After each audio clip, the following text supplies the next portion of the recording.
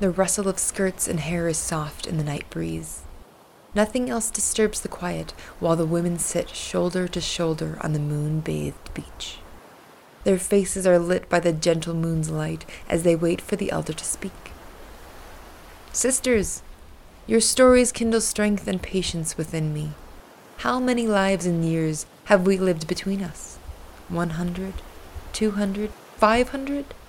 The ancient wisdom courses through our veins, but only if we share it with one another. Mother, rise and share your knowledge with us. You who have borne children and seen many suns and moons. Tell us of your trials and your joys and your sorrows. Give us a gift we may carry for many years inside our hearts. I am the mother. I am a caretaker, a healer, a giver. I desire to create life and to provide physical, mental, and spiritual sustenance. Even if I am childless, I still seek to protect, to nurture, and to love. I find great satisfaction in caring for others. However, this can develop into a shadow side, and I risk putting others' needs before my own. I must be careful not to neglect myself and to set healthy boundaries. Life has taught me many things, breaking my heart over and over again, but also teaching me to love. I give this circle of my sisters the story called Midnight's Daughter. There once was a mother whose belly was big with child. That evening, labor pains came upon her. Her daughter waited until the sun had set, and it was the hour of midnight before she emerged. Exhausted, they fell asleep. Hours later, as the sun began to rise, the daughter disappeared, fading from her mother's arms. In the morning, the woman woke to find her daughter missing, but her belly swollen again. Thinking it a dream, she waited until the labor pains came once more. Again, her daughter waited until the moon had risen and was born into the night. Her mother held her close, puzzled by how big she was for a newborn, and fearfully watched the hours tick by. Awake this time, the mother cried as her daughter disappeared from her arms and saw how her belly began to swell again. And so, night after night, the mother gave birth to her daughter over and over. Each night she pushed her out, but in the morning her belly was swollen again. And each time she gave birth, her daughter was 1 year older. She had but a few hours with her before she disappeared. Her daughter lived in the other realm and grew 1 year older until her mother's body pushed her forth. And as 5 days turned into 5 years, her mother only had a few hours each night to teach her the things she must know. The girl was also growing so fast. Her mother loved her dearly, but it all happened so quickly. How little time she had with this daughter of hers. The mother knew within 18 days the girl would be full grown. But on the 15th day, when her daughter was born yet again, her eyes were filled with terror. The dark man on the other side that kept her said she must become his bride.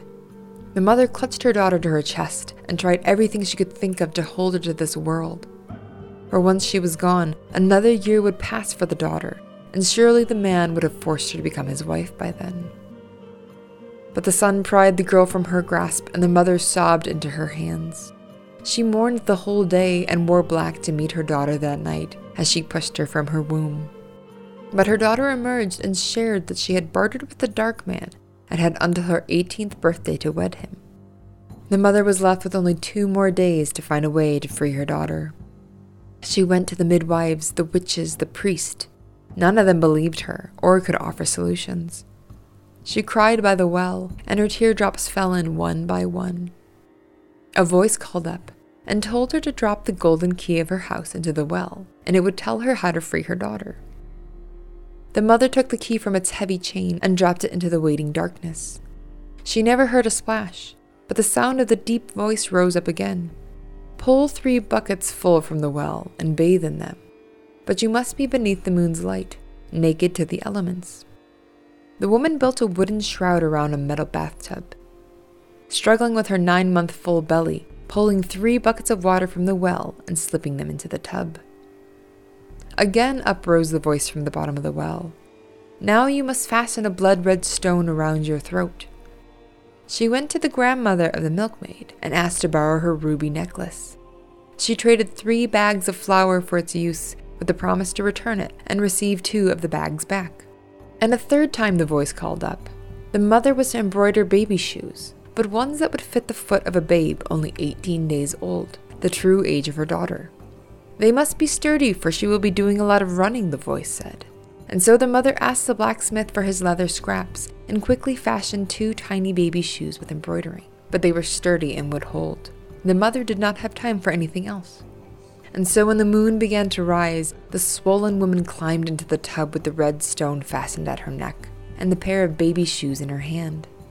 The labor pains took her as they did each night, and she panted and strained with effort. As she pushed her daughter into the world for the 18th time, the voice from the well echoed up and told her to quickly tie the shoes to the girl's feet. This she did, though she was exhausted from the birth. "Mother, what have you done?" the girl asked. "You have bound me with these shoes. Now I must marry the voice in the well." "No, I made them so you would be free," her mother panted. "But who instructed you to do so? Now I must spend these dark hours before the dawn running from him, or else I will become his bride." And the girl turned and began to run. A shadow leapt from the well and began to chase her. The mother looked on in fear as they disappeared out of sight. But while the mother had listened to the voice in the well, she had not done exactly as it had said, for it had told her to embroider slow-moving things, like snails, turtles, and cows. But instead the mother knew her daughter would need speed if she was to outrun the shadows of the night. And so she had stitched birds and wings, ravens and sparrows and swallows, to give her flight and carry her away from those that chased her. But even with the wings of swiftness at her feet, the girl was hard-pressed to escape the shadow of the well. He pursued her relentlessly, never stopping. For hours and hours they ran and chased and fled. The girl grew so tired, and though she could not hear the creature behind her, she knew it was close, and the fear at the back of her throat pushed her on. She did not even spare a glance behind her.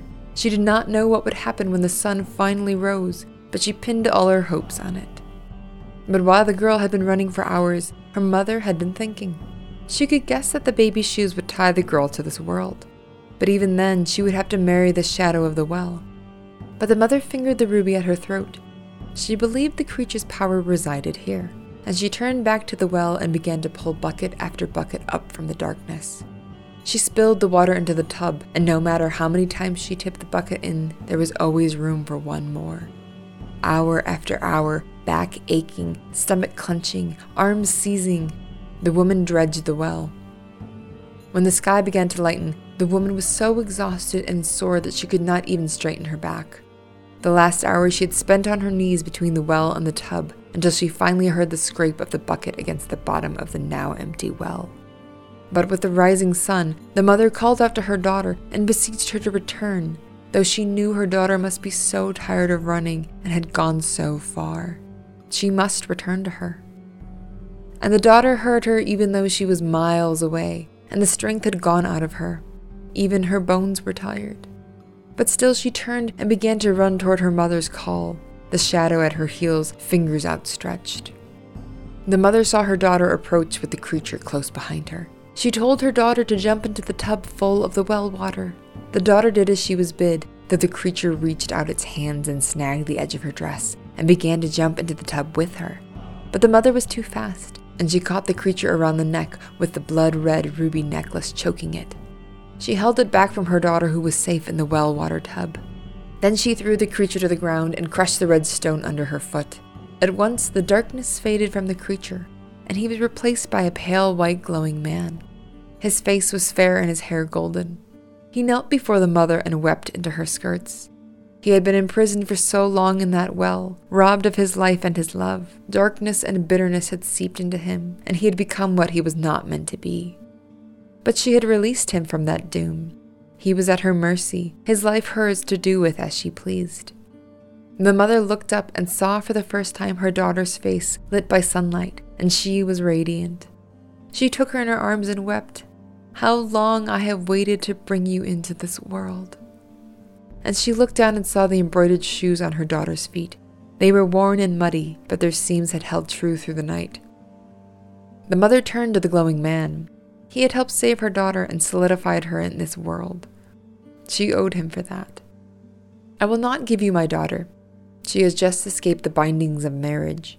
but you may have a place in our house if you wish." And the man opened his mouth as if to speak, but instead a golden key emerged from his lips. It was the golden key to their house. He gave it back to the mother, and the three entered their house.